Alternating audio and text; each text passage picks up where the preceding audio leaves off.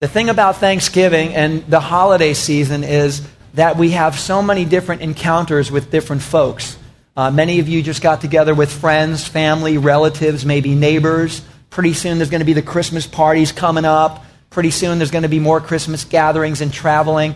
And I just would like to suggest to you that when we run into folks and have these encounters with people, this is a big part of God's design for your life. A big part of God's design for your life is how you interact with the other people that God puts on your path. Because on our journey in life, it's not about things, it's about people. It's about loving God and it's about loving others. Quite simply, the kingdom of God is about our interaction with our King and with others for the glory of God. And the people that God puts in your path are so important and so strategic. Today we're going to look at a snapshot. We're going through the book of Acts. We're in Acts 21 if you want to turn there. If you don't have this is in your bulletin. And we're going to see that Paul is finishing his third missionary journey. He's about to go back to Jerusalem. Now, when he gets there, he's going to be arrested for 5 years.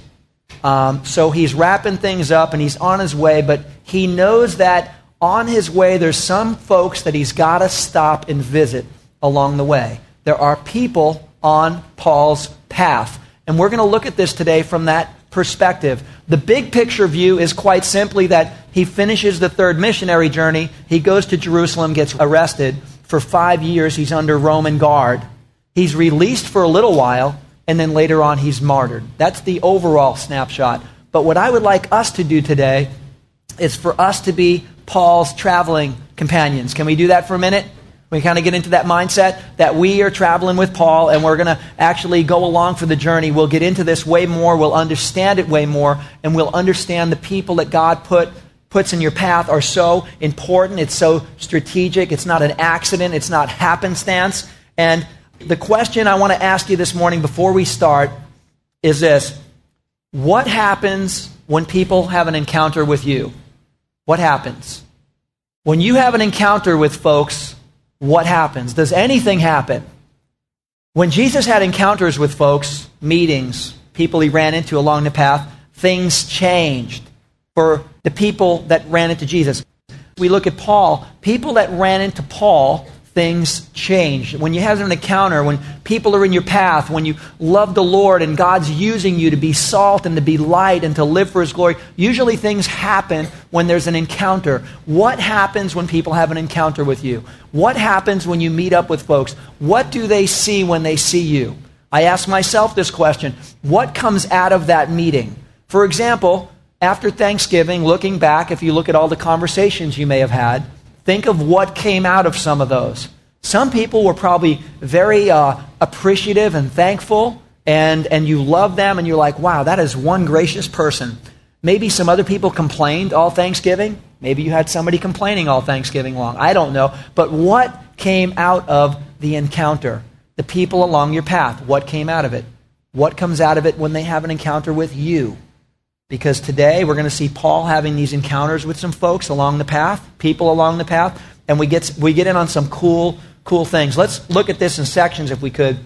Verse 7 is where we left off last time, talking about people in your path. If you're a note taker, there's a few key points regarding this passage, and this is where it starts out. Again, Paul's finishing his journey, third missionary journey, on the way back to Jerusalem, and he's been warned before.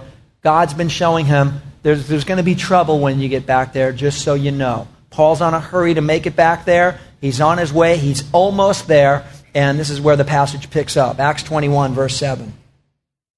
We continued our voyage from Tyre to the land of Ptolemais, where we greeted the brothers and stayed with them for 1 day. Leaving the next day, we reached Caesarea and stayed at the house of Philip the evangelist, one of the 7. He had 4 unmarried daughters who prophesied. So let's look at this. On his way back, he's having these encounters. He says he stays 1 day with the believers in Ptolemais, and then the next thing after that, he stops in Caesarea. But he stops to spend some time with Philip and his 4 daughters. Now, deep history with Philip. Philip is an amazing individual. He comes up a few times. In fact, in the book of Acts, he's the only person who's called an evangelist in the book of Acts. And he didn't start out as an evangelist. We know he became an evangelist. He reached out to the Ethiopian eunuch, if you remember the story, the guy in the chariot leaving Jerusalem to go back to Ethiopia, and he's in the government for the queen of Ethiopia, and he comes back, and God is using Philip, and Philip runs into him and says, "Sir, do you understand what you're reading up there?" And the guy says, "I have no clue." He's like, "Can I join you?" And Philip the evangelist shares the gospel. The guy becomes a believer. They pull over the chariot and baptize the guy in the first lake that they find. Cool story. By now, half of Ethiopia is probably believers because of this encounter, the people on the path along the way. He's always looking for an opportunity to share his faith. And I would say when you think of people along the path, maybe you have some friends too that are always looking for an opportunity to share their faith. Everyone's a little different in this area. The pendulum swings a little bit. Some are always looking for an opportunity to share their faith. Others don't want to share their faith. They're a little afraid to share their faith unless it's really clearly an open door. Let me just tell you about people along the path. If you have friends, or maybe you're one of them, and you really love to share your faith, and you're always looking for an opportunity to share your faith, make no apology for that. That doesn't need an apology. If you love to share your faith, that is pleasing to the Lord. That is what you're designed to do. If you're somebody else on the other side of that pendulum, and you're a little upset when people are always sharing their faith, I would suggest you got to check yourself, because the Holy Spirit is not saying, "Don't share your faith right now. Don't tell those people about Jesus." The Holy Spirit's never saying that. The Holy Spirit's always saying, "Bravo, I am for you, not against you." The role of the Holy Spirit is to see Jesus shared with everyone. So Philip the evangelist, that's the way this guy is wired. He is always looking to share his faith. He lives for that purpose, and this is where he's at. Paul stopping at his house. I love the title of Philip the evangelist. He's called one of the seven. Interesting term, one of the seven. What does that mean? Well, some 25 years earlier, the apostles needed to raise up some leaders in the church. They needed more leaders. And the apostles said, we got to find some people who are sold out for God, who are servants, who are filled with the Spirit, and are consistent. And by the way, if you want to know what it takes to get raised up in the kingdom of God, we can look back to how these seven were chosen. Filled with the Spirit, servants, and consistent. These were the three ingredients for God to raise people up in the kingdom of God. I believe they still are today. He was one of the seven. The apostles were getting busier with things and says, we need to raise up some guys and gals that love the Lord, that are filled with the Spirit, and are consistent in their service. And he was picked as one of the seven. And some 25 years later, they're still using the term, hey, see this guy Philip over here? This dude is one of the seven. And everyone's like, really? Like way back then, he was one of the seven? And this became a term 25 years later, or even after that, when Acts is written, they're still saying, hey, psst, this guy's one of the seven. Now think of how cool that would be if you were one of the seven, and they're talking 30 years later about you as one of the seven. Whoa, one of the seven. Can I talk to him? I'd love to find out what that was like. Or maybe what if you were one of the 12 apostles? How cool would that be? You run into someone and they go, psst, see that guy over there? He's one of the 12. You're like, really? One of the 12? Seriously? And you just want to talk to him and say, well, what was it like? I mean, tell me what you saw if you're one of the 12. Or maybe if you were one of the 70, Jesus sent out 70 of the early believers to go and say, do everything I've shown you. And they're not the 12 apostles, they're not the 7, they were the 70. And they were sent all to the surrounding cities and communities, and they came back and they're like, Lord, you're not going to believe what happened. We cast out demons in your name, and the sick were healed. It was amazing.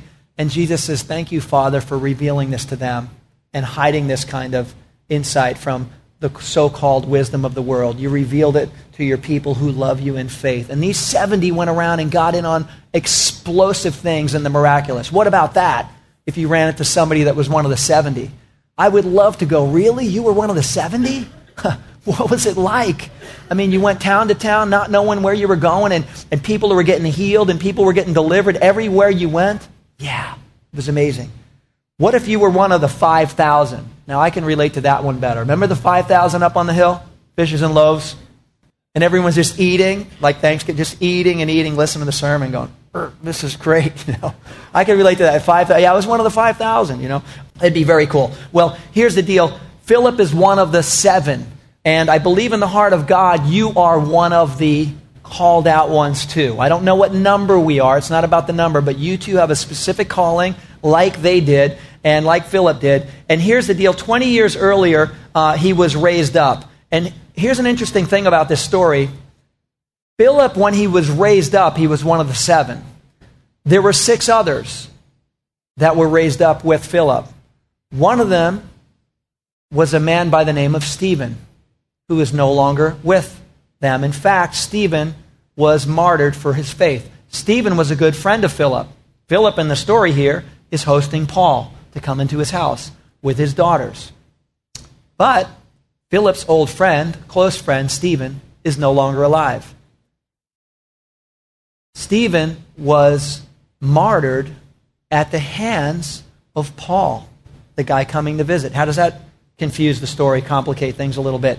Now, years earlier, Stephen, Philip's friend, was on fire for God. He was one of the 7 too. He's out there on fire sharing the gospel. They drag him out. They don't want to hear this guy, and they stone him to death. And the story says in the book of Acts that there was a young, zealous man named Saul who was standing there giving approval, saying, I'm sent by the Pharisees. Yes, drag him out. I'll hold the coats. I'll be the coat check. And you guys stone him to death. This is what Saul did. Saul. But the good news is Saul didn't remain Saul. He started out as Saul, but God transformed him, and Saul became Paul. And I think if we were honest, we too have a story like that we too were formerly known as. The term formerly known as, FKA. Are you familiar with the term? FKA, formerly known as. Peter was formerly known as Simon, the wavering one. And Jesus is like, well, that's who you were. That's not who you are anymore. Now you are a rock. You were a wavering one, but now you're a rock. And something that we ought to come to terms with too, your identity in Christ. We were something else, but we're not anymore. You have a new identity in Christ, and it's amazing. You and I were also formerly known as. You and I were all FKAs. All of us were FKA. Formerly known as, every one of us. And this is the power of redemption, the power of transformation. And I got to tell you, I love redemption stories. I hope you do too. When God takes somebody and redeems them, when God gets a hold of someone and doesn't change their personality but completes it, when God takes them off of their own aimless track and puts them on a real track, that is beautiful. And the Bible is full of stories of people who were a bunch of FKAs, formerly known as, where God sticks them on a path, and the rest is history. If we're honest, guys, we're all FKAs as well, and the first point this morning is exactly that. If you talk about people on your path, this is what I recommend. Paul did it. Enjoy fellowship with as many FKAs as possible. Enjoy fellowship. Part of the journey in your life is to enjoy fellowship with a bunch of these FKAs, because there's something cool about FKAs. FKAs realize, I wasn't born like this. I know who I was, but I know who I am now. There's something profound about someone who's an FKA. There's something profound about somebody who knows their old identity and understands their new identity. It's beautiful, it is powerful, it is encouraging. And when you hang around with people who are FKAs, we remember, forget not the quarry from which you were dug and the rock from which you were hewn. Don't forget that we're all out of the bottom of a rock quarry. All of us. That's what the Bible says. But God is chiseling and tuning you up and shaping and molding you into an amazing instrument of His praise. So we were all FKAs, and enjoy fellowship along the way. What happens in some churches or some movements historically in the Christian faith is people stop hanging out with FKAs. This is what happens. They start out well where they're reaching out to people, and people that don't know the Lord start to know the Lord. There's a really cool thing about ministry in a public place, but eventually what happens with some movements, they turn into monuments.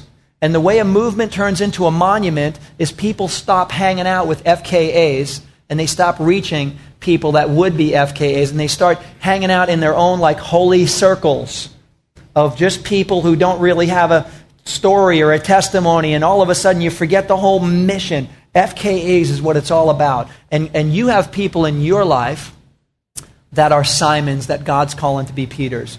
You have people in your lives that were Sauls that God's calling to be Pauls as well. So, formerly known as FKAs, enjoy the fellowship. Well, Philip here, he's got 4 daughters. It's quiet, huh? Now listen to this. Okay.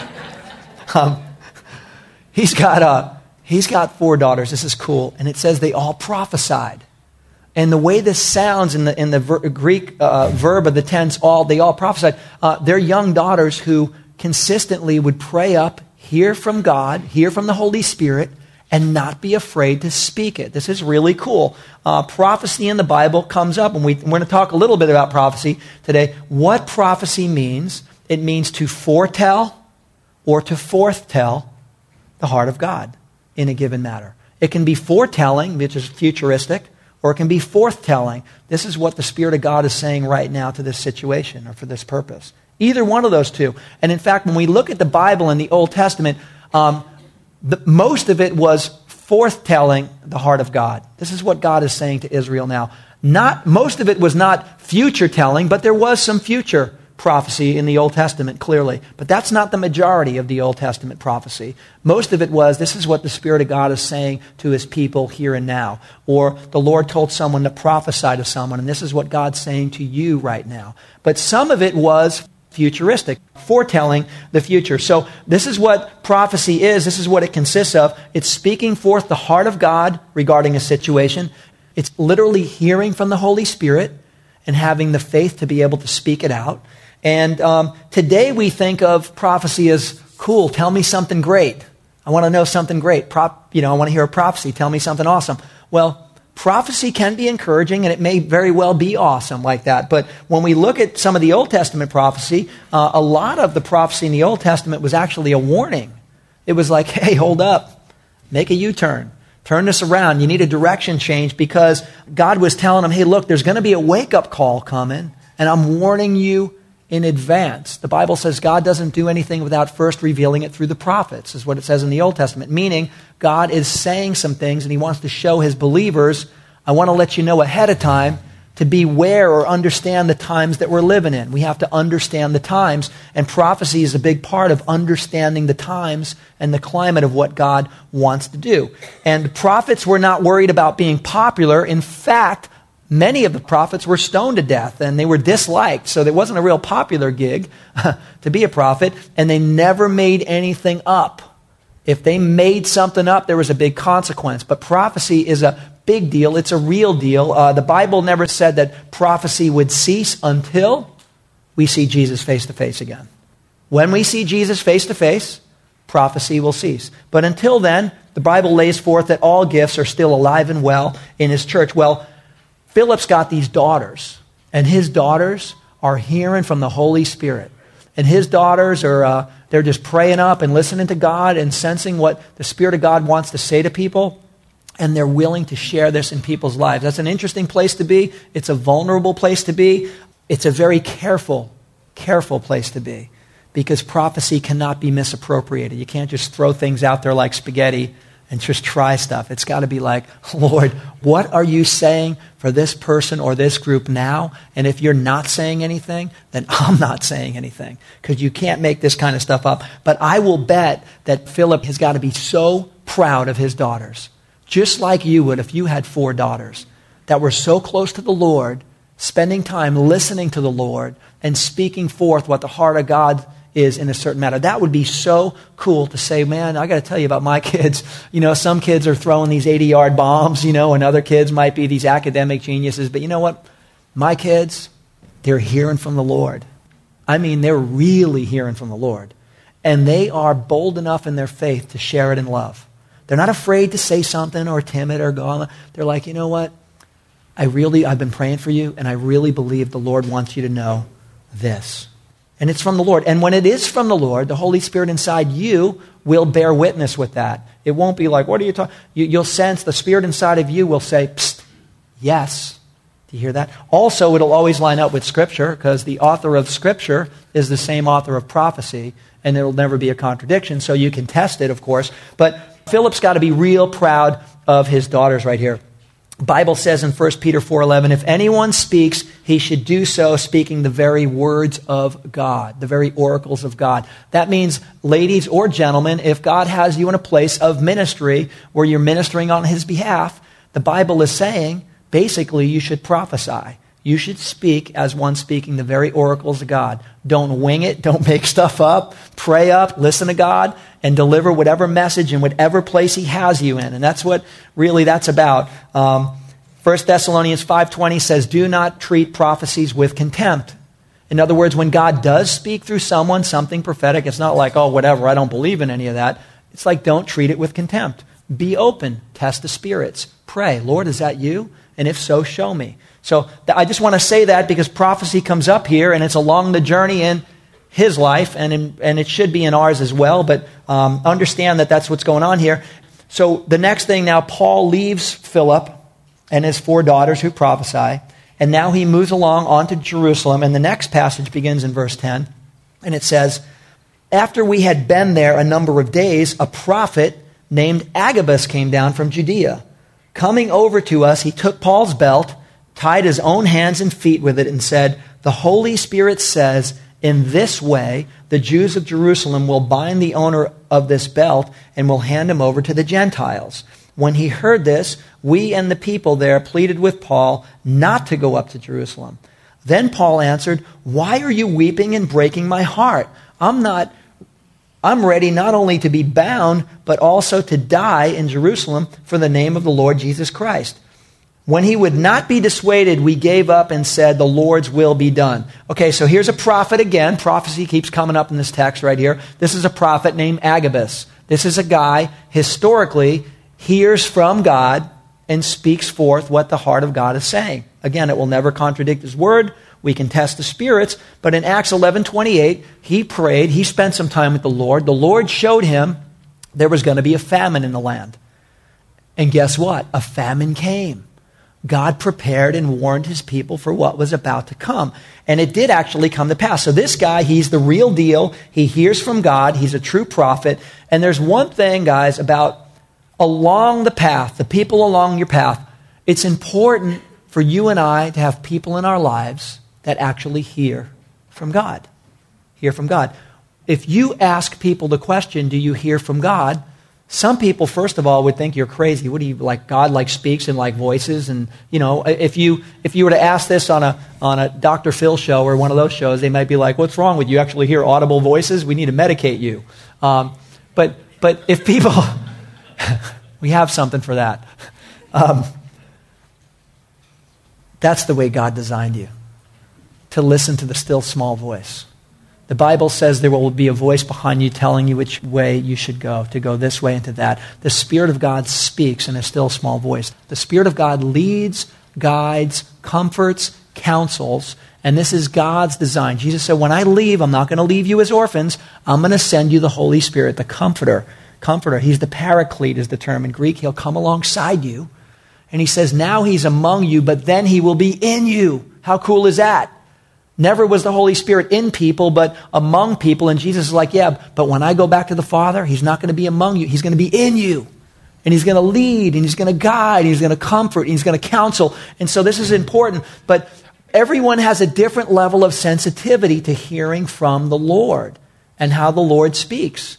And some would say, no, I've never heard the Lord. Others would say, no, God's shown me things through circumstance.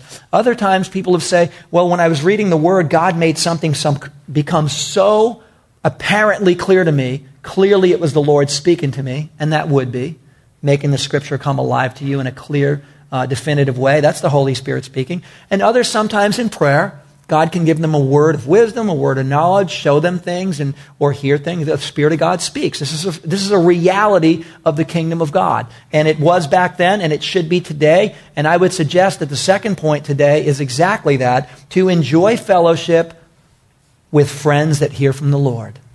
When we talk about people along your path in life, enjoy fellowship with friends that hear from the Lord. And I say that because God still speaks. And this is not in a way of misappropriation. This isn't somebody telling you what to do, where to go. That's not it at all. You were wonderfully and fearfully made. If you've accepted Jesus Christ, you too have the Holy Spirit in you.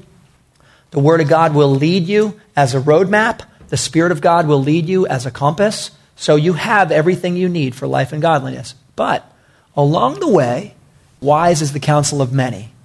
And when you're in true fellowship, when you spend time with people along the path, and they're people who actually care about you and love you and pray for you, and they also hear from God, it's amazing because there are times where you need encouragement and God's trying to tell you something, but you're not hearing it. Or God's trying to show you something, but you're not seeing it. God's trying to reveal something, but you're not feeling it. And when you have other people in your life who love you and pray for you and care about you, and they're willing to pray and hear from the Lord about something, and they're bold enough to say, you can test this, or I don't know what you think, but I've been praying for you, and I really think that the Lord has this for you. And not get worried about explaining the future and all the details, because a lot of times God doesn't tell the person that. I was praying for you, and the Lord said something about unforgiveness. I don't know. Maybe there's an area of unforgiveness in your life that's blocking what He has for you. I don't know the rest, but I sense the Lord say something about unforgiveness in your life that's stopping something. So, and the person can go home and pray about that, and that was speaking into someone's life, the very heart of God. I had a friend of mine who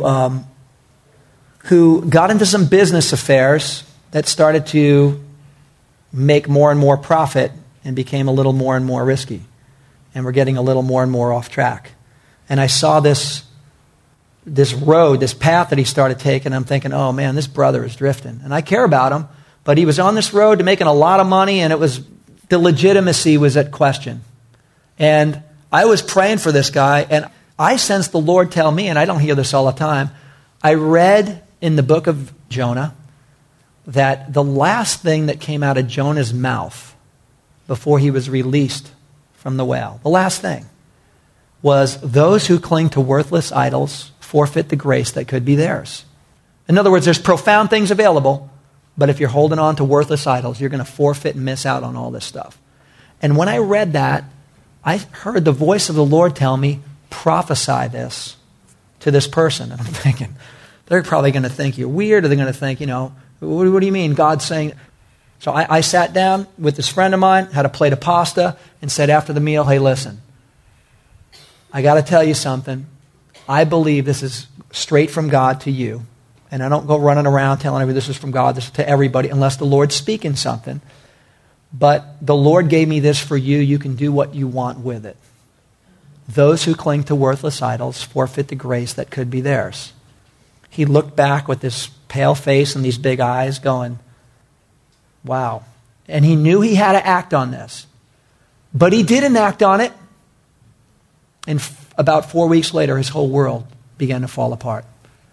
God doesn't do things without first revealing them through the prophets. God shows. He will. If you have friends in your life who love you, if you're prayed up, if you're in the Word, God will reveal. He will show. He will lead. He will guide. He will put friends in your path who hear from the Lord that'll help you with your steps along the way. Very, very important to do that. And I would suggest to you that it's important that you and I enjoy fellowship with friends that hear from the Lord. Maybe you're the friend hearing from the Lord. And you got to share that with people as the Lord leads. Don't make stuff up. Never make stuff up. But as the Lord leads, you got to share with some folks. You can't be afraid. If God does give you something, would you be like Philip's daughters? Would you be like Philip's daughters that are saying, we want to hear from God and we're not afraid to say something? We're not afraid to risk that? Paul tells the Galatians, he says, am I now your enemy for telling you the truth? Like I love you so much, I want to tell you the truth. This is from the Lord, I'm telling you, but you don't like me. You don't like me because I'm telling you the truth. None of the prophets were liked very much. None of them. Some of them were stoned and sawed in half, guys. Prophecy's not popular. At least not biblical prophecy is not always popular. But the fact is, if you hear from the Lord, are you willing to say it? Or are you going to go, well, it's none of my business? I've made that mistake. Don't make that mistake. If God gives you something, you share it. If somebody shares something, don't treat it with contempt. Be open and pray about that. Prophecy comes up along the way as people along the path. Really, really important. So what happens here is Agabus, this prophet, says, Paul, this is what the Spirit of God is saying is going to happen to you. And Agabus is correct. That is what's going to happen to Paul. But Paul already knows that. Now, everyone else is saying, oh no, Paul, you're going to get tied up. Don't go to Jerusalem. Please, please, we're begging you. And these believers along the journey are saying, no, Paul, trouble lies ahead. There's trouble for you. Please don't go. And if you look at the chapters we've seen along the way, the passages along the way, we've seen that families are even going down to the beach with Paul to say goodbye and pray for him. And they're crying, going, please, Pastor Paul, don't go. Don't go. There's trouble ahead. You're going to get tied up. And now Agabus says the same thing. Please, please don't go. And Paul says, look, no matter what happens, no matter what, I'm going. And here's the interesting thing about this, guys, is that most of us, by our nature, we want to avoid any storm possible. Amen? If there's conflict you can avoid or a storm, why not? That's why by our nature we save up to go on vacations. We enjoy comfort. By nature, we enjoy comfort. But the fact is, most of us do avoid trials and storms at any cost. And everyone is seeing Paul's about to go into one. And they're like, no, Paul, please, don't go. There's trouble for you. There's a storm down there. It's a trial. It's trouble. Don't go. And it's been said, guys, a statement that if there are no giants in the land, you're probably in the wrong land. You remember the story of the conquest of Canaan. And Joshua and Caleb and the spies went in. And some came out and said, don't go in there. There's giants in there. They're way bigger than us. Don't go. And God's like, this is the land I'm giving you. Go. And they're like, don't do it. There's giants. They did the same thing these people are doing. And the consequences were catastrophic. Joshua and Caleb were like, yeah, there's giants, but we serve a giant-slaying God. We can take this land. And the rest are like, don't do it. There's trouble. And we do the same thing by our nature. I would suggest to you guys that if we're like Paul, if we see a trial or a trouble and we don't try to dodge it or skip it or get out of it, I mean, we always want to miss this stuff. And as a result, I think we miss out on life. I think we miss out on purpose. I think we miss out on God's refining, God's definition, God's anointing, God's empowering, our faith growing. All this stuff is at stake because it only happens in the storm. It only happens through the storm. It only happens through the fire. It can't happen any other way. We wish it could, but it can't. And so these people in verse 14, in fact, if you have it, you might want to underline it in your Bible. They said this. Finally, after pleading with Paul about, please don't go into the storm, please miss it, they finally said this. We gave up and said, the Lord's will be done. I would suggest to you that is more powerful than you think right there. Because sometimes, guys, it takes giving up before the Lord's will can be done. It takes giving up. But every bone in our body will control it or steer it or direct it or we're not going to go through that storm and we're not going to allow that and we don't want it for you and we don't want it for us and we'll do anything to avoid any of this stuff. But that's where the blessing is. That's where the victory is. It's going through that stuff. And if you look at people in your life that have endured something, they come out special on the other side.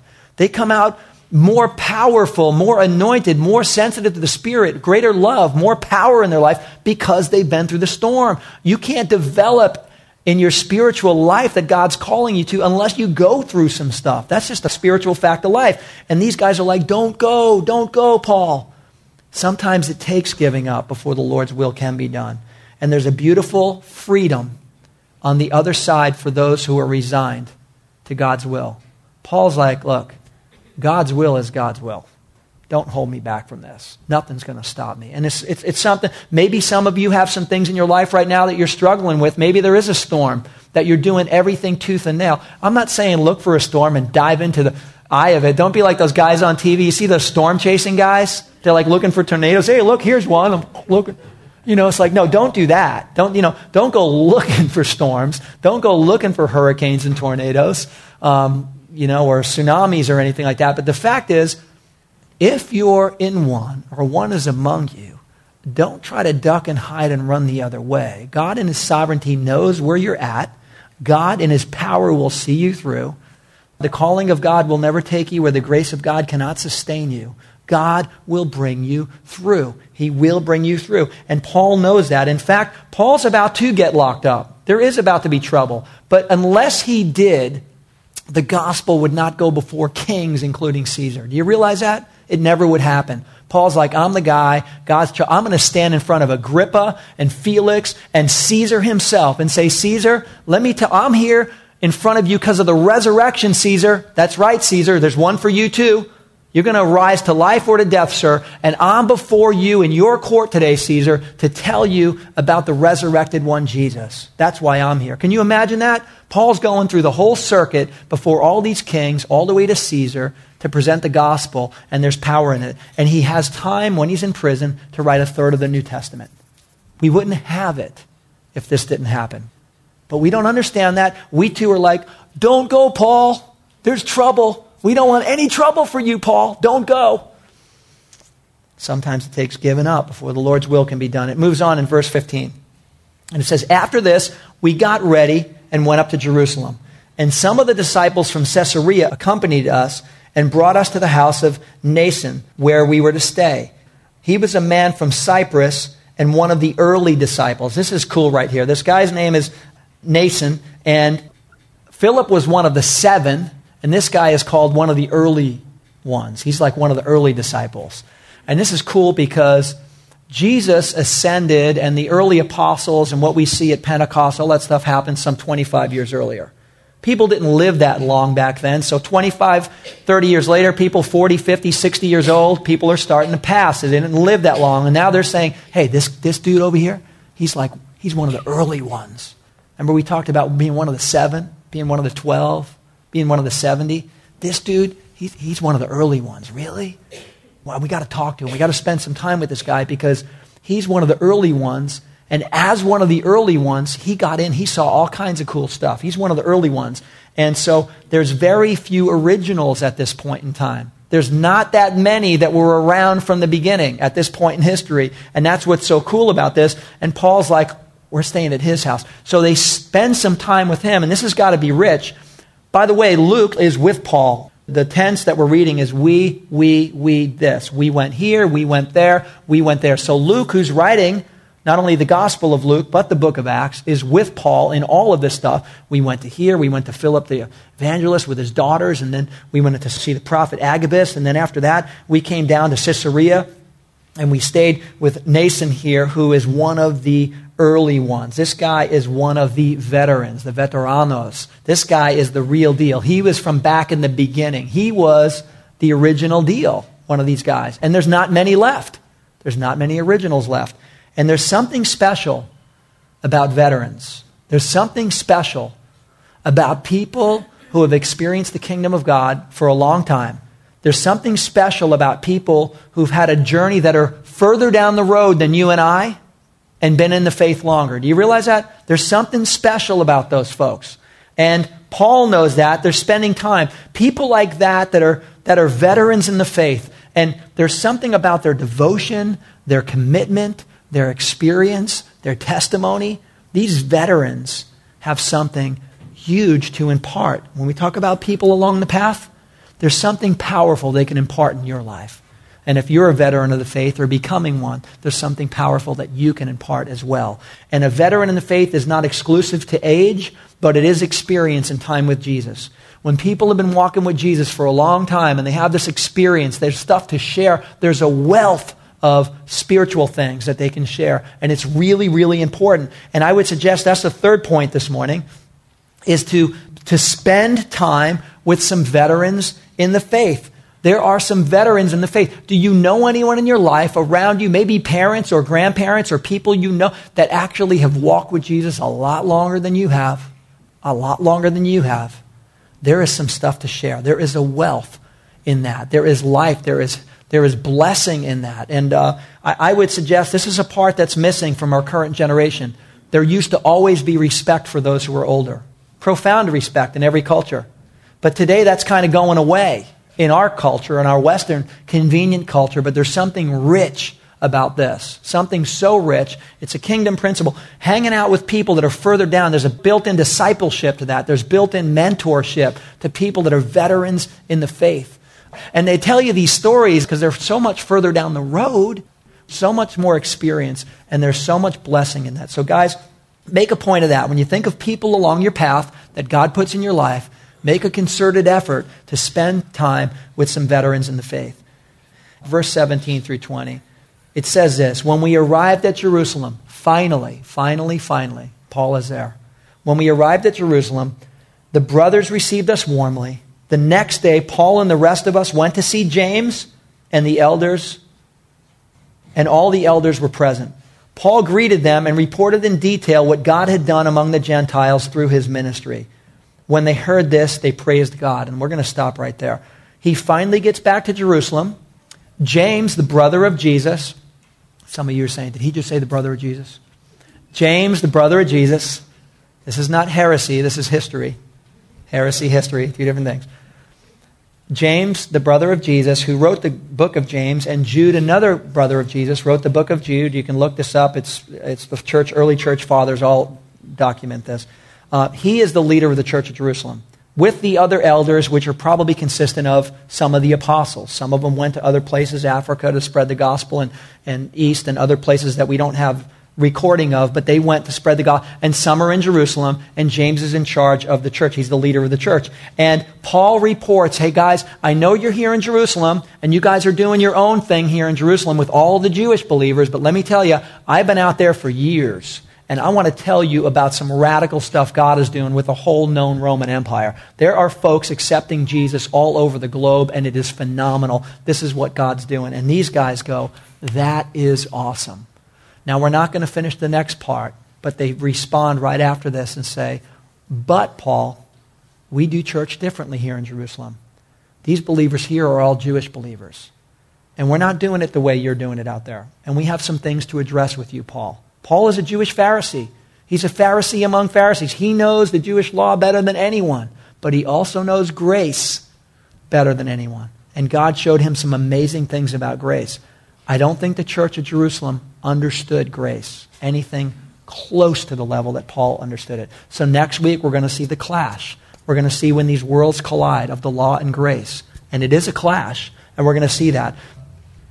So let's close in prayer. Mighty God, we love you, Lord, and we thank you for your word. It is rich. It is powerful. It's amazing. And Lord, we just got to experience the people along the path in Paul's life. Amazing people, Lord. And Lord, some of them were those FKAs, those formerly known as people, Lord. And Lord, we're formerly known as something else too. And Lord, I just pray we would be reminded of your grace. We would be reminded of your calling, your hope and future for all people. We'd be reminded of these things, and we would get passionate about it, God. So thank you for that, Lord God. I also just pray, Lord God, for the ones along the way, Lord, that you have people in our lives, and we are these to other people, Lord, just to hear from you. And that if we do pray for others and intercede for our friends and our family and really spend time with you in prayer, that if you say something or if you show us something or reveal something, that we wouldn't be afraid, that we would be able to take the first steps in faith to say, I've never delivered a message from the Lord, but I really believe this is from the Lord. And Lord, that you would, everyone in this room would have a new heightened sensitivity to hearing from the Holy Spirit and be willing to share in faith what you're saying. So, Lord, I pray you'd put friends in our life that hear from you, and that we would be those friends to others, God. There would be a whole new level in our life of hearing from the throne of grace. And, Lord God, I also just pray for the veterans, Lord God. We praise you for the veterans, the ones that have been down the road further, that have experienced more of the kingdom, who understand your love more than we do, understand your grace more than we do, understand your power more than we do, your provision more than we do. God, there's a wealth of spiritual life, Lord, in the lives of the veterans in the faith, Lord. And I pray that we would spend time, that we'd engage them, that we would ask them, that we would seek wisdom and counsel from those that are truly down the road further. And that, Lord, you would show us what life exists with the people along the path you put in our life, Lord. And let us be the ones along the path for others that give life. Let us be life-giving Christians, Lord. Let us be the ones to say, hey, can I pray for you?